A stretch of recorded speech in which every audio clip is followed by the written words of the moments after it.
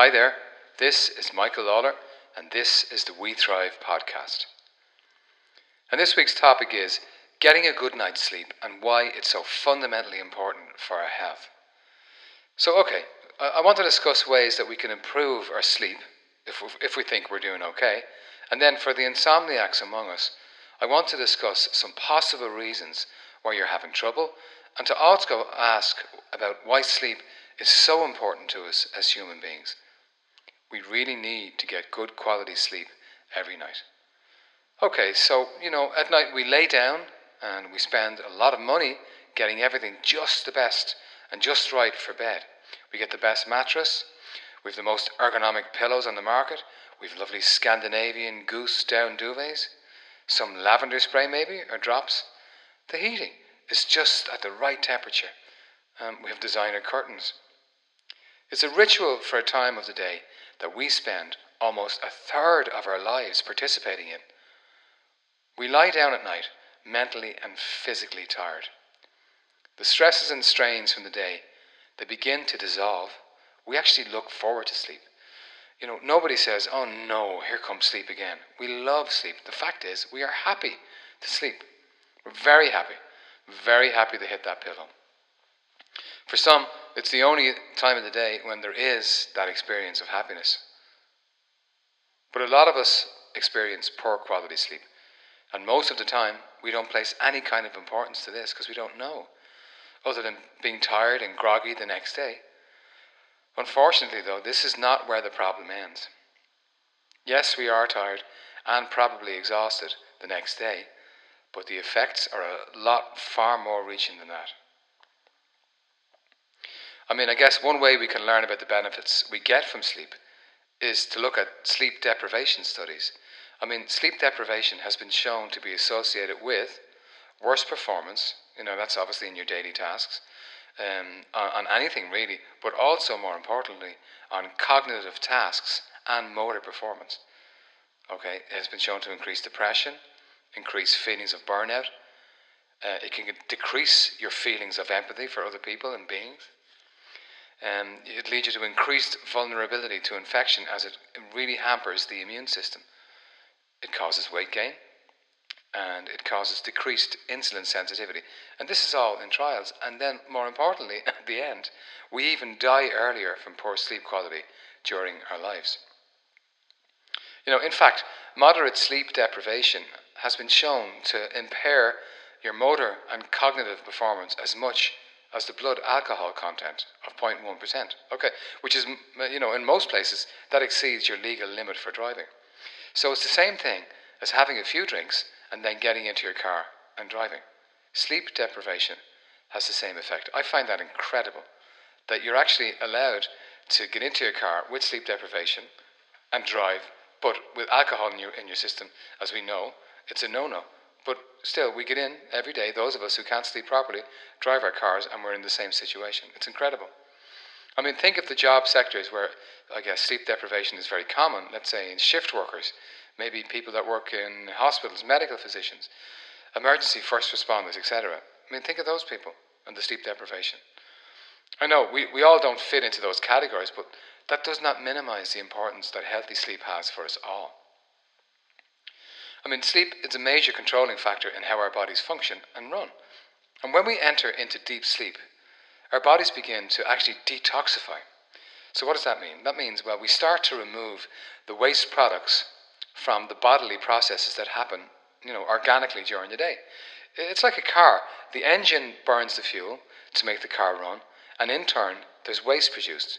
And then what happens? The exhaust system of the car removes the waste. And it's the very same in the human body, and in particular the brain also. We need to excrete our waste.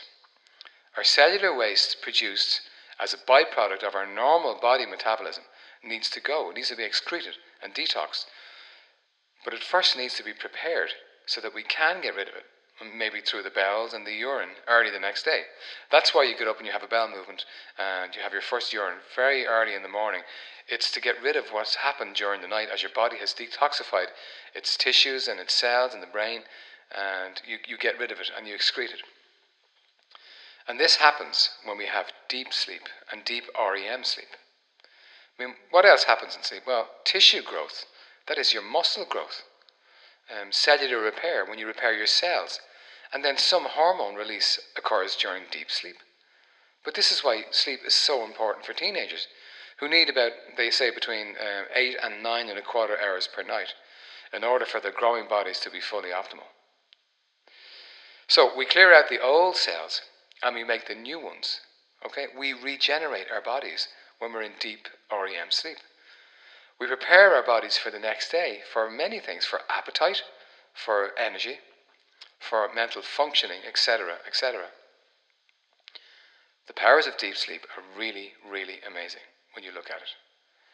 I mean, in the clinic, I've treated many kinds of sleep disorders over the years, some with success, I have to say, and then some that are extremely difficult to even make a dent in. But what is slowly dawning on me is the fact that when people start to take charge of their insomnia themselves, that is, when they don't hand it over to somebody else, when they take control of it themselves, and they begin to make lasting lifestyle changes, they start to see positive changes to their sleep pattern. And that can increase the more they stay on those lifestyle programs, and it can be long lasting. So it's like we say in We Thrive, we have these 4 pillars or 4 towers of health, of the mind, body, the heart and the gut. And the people that I see doing really well in the clinic with insomnia are the ones that actually pay attention to all of those 4 modalities in their lives. Now, that being said, there are a couple of elephants in the room when it comes to poor sleep. And let's go through them here one by one. So the first one is alcohol. So, I mean, many people think that when they get a good night's sleep, when they drink alcohol. But this is the opposite of what actually happens. Alcohol is in a group of drugs called sedatives, okay? So it's a sedative. So you are in fact sedated and you're not sleeping. You're comatose. So, which means your body is not detoxifying and repairing itself, which ironically is exactly what you need after a lot of booze. Okay? So you're comatose, right? You're not sleeping, which means that you're not getting to those different realms of sleep. We cycle between deep sleep and what's called REM sleep a couple of times during the night. I think we do it maybe 4 times a night if we have a good sleep. So we cycle between these deep sleep phases when our brain waves are really beautiful and flowing. But when we introduce alcohol into the equation, even a small amount, that is interrupted. Okay, since alcohol can reduce REM sleep and cause sleep disruptions, people who drink before bed, I guess they often experience these symptoms, and they feel excessively sleepy the following day. But the problem is this can lead them into this vicious cycle that consists of self-medicating with alcohol in order to fall asleep. And then the next day, you consume caffeine and other stimulants during the day to stay awake. And then you use alcohol again the next night as a sedative to offset the effects of these stimulants. So you see this vicious cycle that we're in with alcohol and caffeine. And now caffeine as the other elephant in the room. Caffeine is a drug. It is a certified psychoactive substance that we all take every day. I mean, some of us enjoy it and some of us think that we can handle it, and some of us have too much, some of us have too little. Caffeine is the most traded commodity on the market today next to oil. That is absolutely outstanding. So you see all the coffee shops popping up in your area? That is the reason why. It's one of the most traded commodities next to oil. Psychoactive drugs are substances that can alter the consciousness, your mood, and thoughts of those who use them. Okay, so examples of a psychoactive drug is tobacco, alcohol, cannabis, amphetamines, ecstasy, cocaine, heroin, and then caffeine. Now, all drugs are measured in what they call half-life and quarter-life, and what that means is it's the amount of time between a drug enters your blood. How long does it take for half of that to be left in your system? And how long does that take for a quarter of it to be left in your system? Okay? So caffeine has a half-life of 6 hours. So that means if you drink caffeine at 12 o'clock, by 6 o'clock in the day, right, and I guess in the evening, you still have a half of the caffeine that you put in at 12. But interestingly, it has a quarter life of 12 hours, which means that if you have a coffee at 12 p.m., a quarter of it is still in your bloodstream at 12 o'clock midnight. So it's like having a quarter of an Americano just before going to bed. I mean, you wouldn't do this, would you? And we don't understand this. We think, oh, it's caffeine. Yeah, I can have a cup of coffee at 12 o'clock. I can have one at 3, I can have one at 5. But the results are showing, and the research is showing, this is the case. 12 o'clock midnight, you still have a quarter of that latte in your blood. So, I mean, no wonder we can't sleep. Caffeine is a stimulant. So it blocks our sleep-inducing chemicals in the brain. And of course, this results in insomnia, the inability to sleep. So the next one is our food, eating too close to bedtime. When we eat late at night, the muscles that digest and metabolize our food have to keep working when they should be resting. And this can delay our ability to fall asleep and can prevent the deep, restful stage of sleep that we need to feel refreshed the next day. I mean, we've been hearing a lot about this circadian clock lately, those of us involved in healthcare, and it indeed pushed to the forefront of the health and well-being industry in some great books, more notably Dr. Sachin Panda's book, The Circadian Code. The body has a biological clock where organ systems, hormone systems, etc., all have certain times when they are more active. This circadian clock is so important when it comes to sleep, and for 9 to 5 people, and for shift workers sleeping, when they should be eating when they should be sleeping. I mean, the ancient Chinese also had a clock system related to the body in traditional Chinese medicine, and this is remarkably similar in some ways and in some respects to its modern equivalent. So the Chinese clock shows that eating after 7 p.m. places a strain on the body as it prepares for sleep, with the energy diverted to the stomach and digestive system when it should be preparing the body to release sleep hormones. So you see the problem. When we eat late at night, we place a huge burden on the body to force all of its energy down, to break down your food, to push it through your digestive system, when really we should be making that sleep hormone, melatonin. Really we should be getting the body relaxed for the night, for the sleep. But what happens is we have this food that we put in, and depending what it is, it could be a big meal at 9 o'clock, okay, it could be a takeout at the weekend at 10 o'clock, and then we're just not sleeping. We're not getting to that deep sleep. We think we're sleeping. Yeah, we hit the pillow. Yeah, we wake up. We feel kind of a modicum of relaxation and maybe rest. But really, have you deeply slept? And now let's talk about artificial white and artificial blue light. So we have this pineal gland that's deep in the brain, okay? It's the size of a grain of rice, but it is huge in what it does in the body. Its main job is to release the sleep hormone, melatonin. Melatonin is a chemical messenger that starts the process of preparing the body for sleep. We need melatonin to be produced in sufficient quantity in order for us to sleep, full stop. So, no melatonin or low melatonin, and as if by magic, no sleep. Artificial light affects melatonin levels greatly. We want to live in summer all year round nowadays in the West, and possibly the East. We want our homes brightly lit in winter, when we should be turning down the light levels, as in nature. We want summer foods all year round, so we get blueberries from Ecuador in January, okay? So we want all of these summer foods to be available to us at all times of the year, when really we should be eating seasonally and locally. We turn up the heating because we still want to wear t-shirts indoors, like in the summer, all year round, when we should in fact be dressing warmer in layers and turning the heating down. We want summer 24/7, 365 days a year. This is not how nature works, guys. When the pineal gland senses light, we don't get our melatonin released. Smartphones and screens are a huge contributory factor here. An iPhone 7 on full brightness decreases melatonin production in your body by as much as 67% in studies. And LED lighting has a similar effect, as do laptops and TVs. I mean, our houses are so bright all year round now in the winter. How can we possibly align ourselves with nature? And we are part of nature. So, I mean, think about it. You have the iPhone before you go to bed. Okay, maybe you've been on your laptop. Maybe you've been doing a little bit of work late. And then you go straight to the bed and expect to be able to sleep. You hit the pillow and you're wondering what's going on. Well, have a think about it. The melatonin that's so important hasn't been moving in your bloodstream. It gets you ready for sleep. It gets that tired feeling.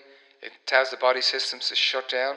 The muscles begin to, they begin to calm down. The nervous system begins to calm down. Everything happens when you have prepared yourself for sleep. So I'd like to finish today by offering some tips and advice that you can take home and put to use if you suffer from insomnia or any other kind of poor quality sleep disorder, or if you just feel that you don't feel rested in the morning. I mean, we're supposed to go to bed at night tired, really tired from your day.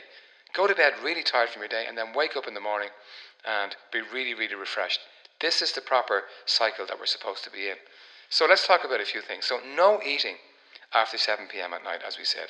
And you can avoid spicy foods if you have a problem with sleep, because they can act as a stimulant in the body.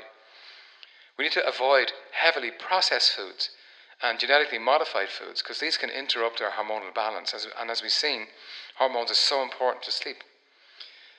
We need to avoid MSG, monosodium glutamate. It's a flavor enhancer found in a lot of Asian foods and a lot of processed foods. This can have a real disruptive influence on the hormones in the body and thus sleep. Okay, so we can reset our circadian clocks. Well, how do we do this? Well, if we get outside of our house or apartment, wherever we live, as soon as we can after we wake up, just get out in the light. Doesn't matter if it's winter or summer, even if it's 5 minutes. This resets your circadian clock. It's just like rebooting your modem at home when you can't get an internet connection. Getting out early in the daylight and having the sun, or whatever it is, even any kind of white light. I know we have a lot of grey clouds in Ireland, but still, it matters that the iris sees this light, which is then transmitted to your pineal gland, which then sets the circadian clock in your body. So I guess if you're having tea or coffee in the morning or something, piece of toast, go outside. Have it outside, just for the 5 minutes. You really see the benefits because it sets the clock on when to start. When you have a timer, you have to start setting the clock, otherwise the timer won't work. It's the very, very same in the body. You need to prime it and time it and get it ready by getting out in that morning sunshine or morning light, whatever it is, first thing in the morning. Now, the second thing is don't burn the midnight oil on your PC or your laptop. Your work will wait, guys. Your inbox tray will be full when you're dead. You'll always have something to do, so you need to make a break. You need to make a lifestyle change. You need to get off this hamster wheel that we're on, okay? And we never get off to smell the roses or look at what we're doing. We need to get off. The work will be there in the morning, okay? It's always going to be there. Don't burn the midnight oil, okay? Leave the work. So, because the PC light and your laptop light or the TV light will decrease your melatonin. But also you'll be wired from the working. You won't have prepared that sleep regime. Now let's talk about having a good sleep preparing regime. We really need to wind down and prepare for sleep. Don't just jump into the bed. Okay, I don't know, maybe have something like have a bath before you go to bed if you can, a couple of nights a week. Have a shower, which really calms down the nervous system and grounds the body. Gets rid of some of the EMF frequencies that we've accumulated during the day. We ground when we get into water because it's connected to the ground through pipe work and everything else. So have a good sleep preparation regime. Wind down, read a book. Stay away from the television if you can, an hour before bed. Read your book. Calm down, have some nice scent in your bedroom and have that sleep preparation regime. Okay? Now, avoid caffeine after 12 p.m. midday. This is what we said. I mean, some of us can get away with it, okay? But for people that are having sleep issues, let's try this. Stop the caffeine after 12 p.m. midday. And that includes tea. Look, I know tea has a slower caffeine release in the system than coffee, but you really want to tick all the boxes to make sure that it's not contributing to your poor night's sleep. So we need to avoid alcohol after 5 p.m., guys. If we have sleep problems, a couple of nights of the week, maybe every night of the week. We'll have a talk about alcohol in a later podcast. Don't bring your phone and laptop into your bedroom. Charge them downstairs. This is a big mistake a lot of us make. Because what's happening is when we charge our phone in our bed or bring our laptop, we're drawing in the Wi-Fi signal into the bedroom.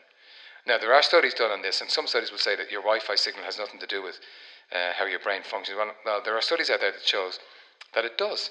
Okay, so when you bring an electromagnetic frequency in, when you call it into the bedroom, it will disrupt your mental cycle. Charge your phones downstairs, guys. Don't bring them into the bedroom. Turn down the brightness on your smartphone if you are using it a couple of hours before bed. I mean, the newer smartphones have this automatically. It's very good. As I said earlier, the iPhone 7 decreases on full brightness, decreases your melatonin production by 67%. But interestingly, in the same study, when they turned the brightness down to 1%, they saw a reduction in melatonin of only 5%. So really turn down the brightness at night. I mean, there's a whole industry around glasses, blue light blocking and white light blocking glasses in the world right now. In particular in Japan, they've been doing it for decades. They know and they understand the importance of a good night's sleep. So they have these glasses that they wear at night time, which block the effect of the light from your screens and from your computers and TVs and from phones, so it doesn't impact on the melatonin production in the body, okay? Now, we could have a 20-minute nap during the day. New research shows that it can be a positive impact on your night's sleep. I mean, a short nap during the day is one way to repay your sleep debt. For example, if you had a sleep debt from the week, let's say of 2 hours, and you take a Saturday afternoon nap, it's possible to repay this debt in one nap. But be careful, guys, not to sleep too long. Sleep time is a function of your circadian clock and how many hours you are awake during the day. A long afternoon nap, that'll get rid of some of the sleep pressure that was building up since morning. But the longer you sleep in the afternoon, you just might push your nighttime sleep into crisis, making it difficult for you to fall asleep when you want later on at night. I guess the only times when napping really works against you are when you are jet lagged. If you're a true shift worker and you want to sleep at night, or if you're really trying to move your bedtime to earlier in the evening. In these instances, it's better to build up your sleep at night and then reset your clock the next morning. So remember, naps can be useful if you do them properly. And just lastly, guys, for insomniacs among us, I mean, I've had a lot of people in the clinic, and it's a real problem, but they've locked on to the insomnia. It becomes them, okay? So they're not a person anymore, they're a person with insomnia. And really, from a mental, emotional level, we need to give up the ghost. Don't create the monster by constantly keeping our attention on our problems and by calling ourselves insomniacs or we don't sleep. Just lose that narrative. Don't create the monster, okay? Just work on it and don't keep referring to yourself as an insomniac. Maybe you could consider there's this notion of the polyphasic approach to sleep. So, I mean, if you feel rested at 5 a.m. in the morning and you wake up, or if you feel rested at 4 a.m., well then get up. If it's not impacting you, get up. Okay, maybe this is the time you should get up. And then maybe later you'll feel tired and catch a nap then.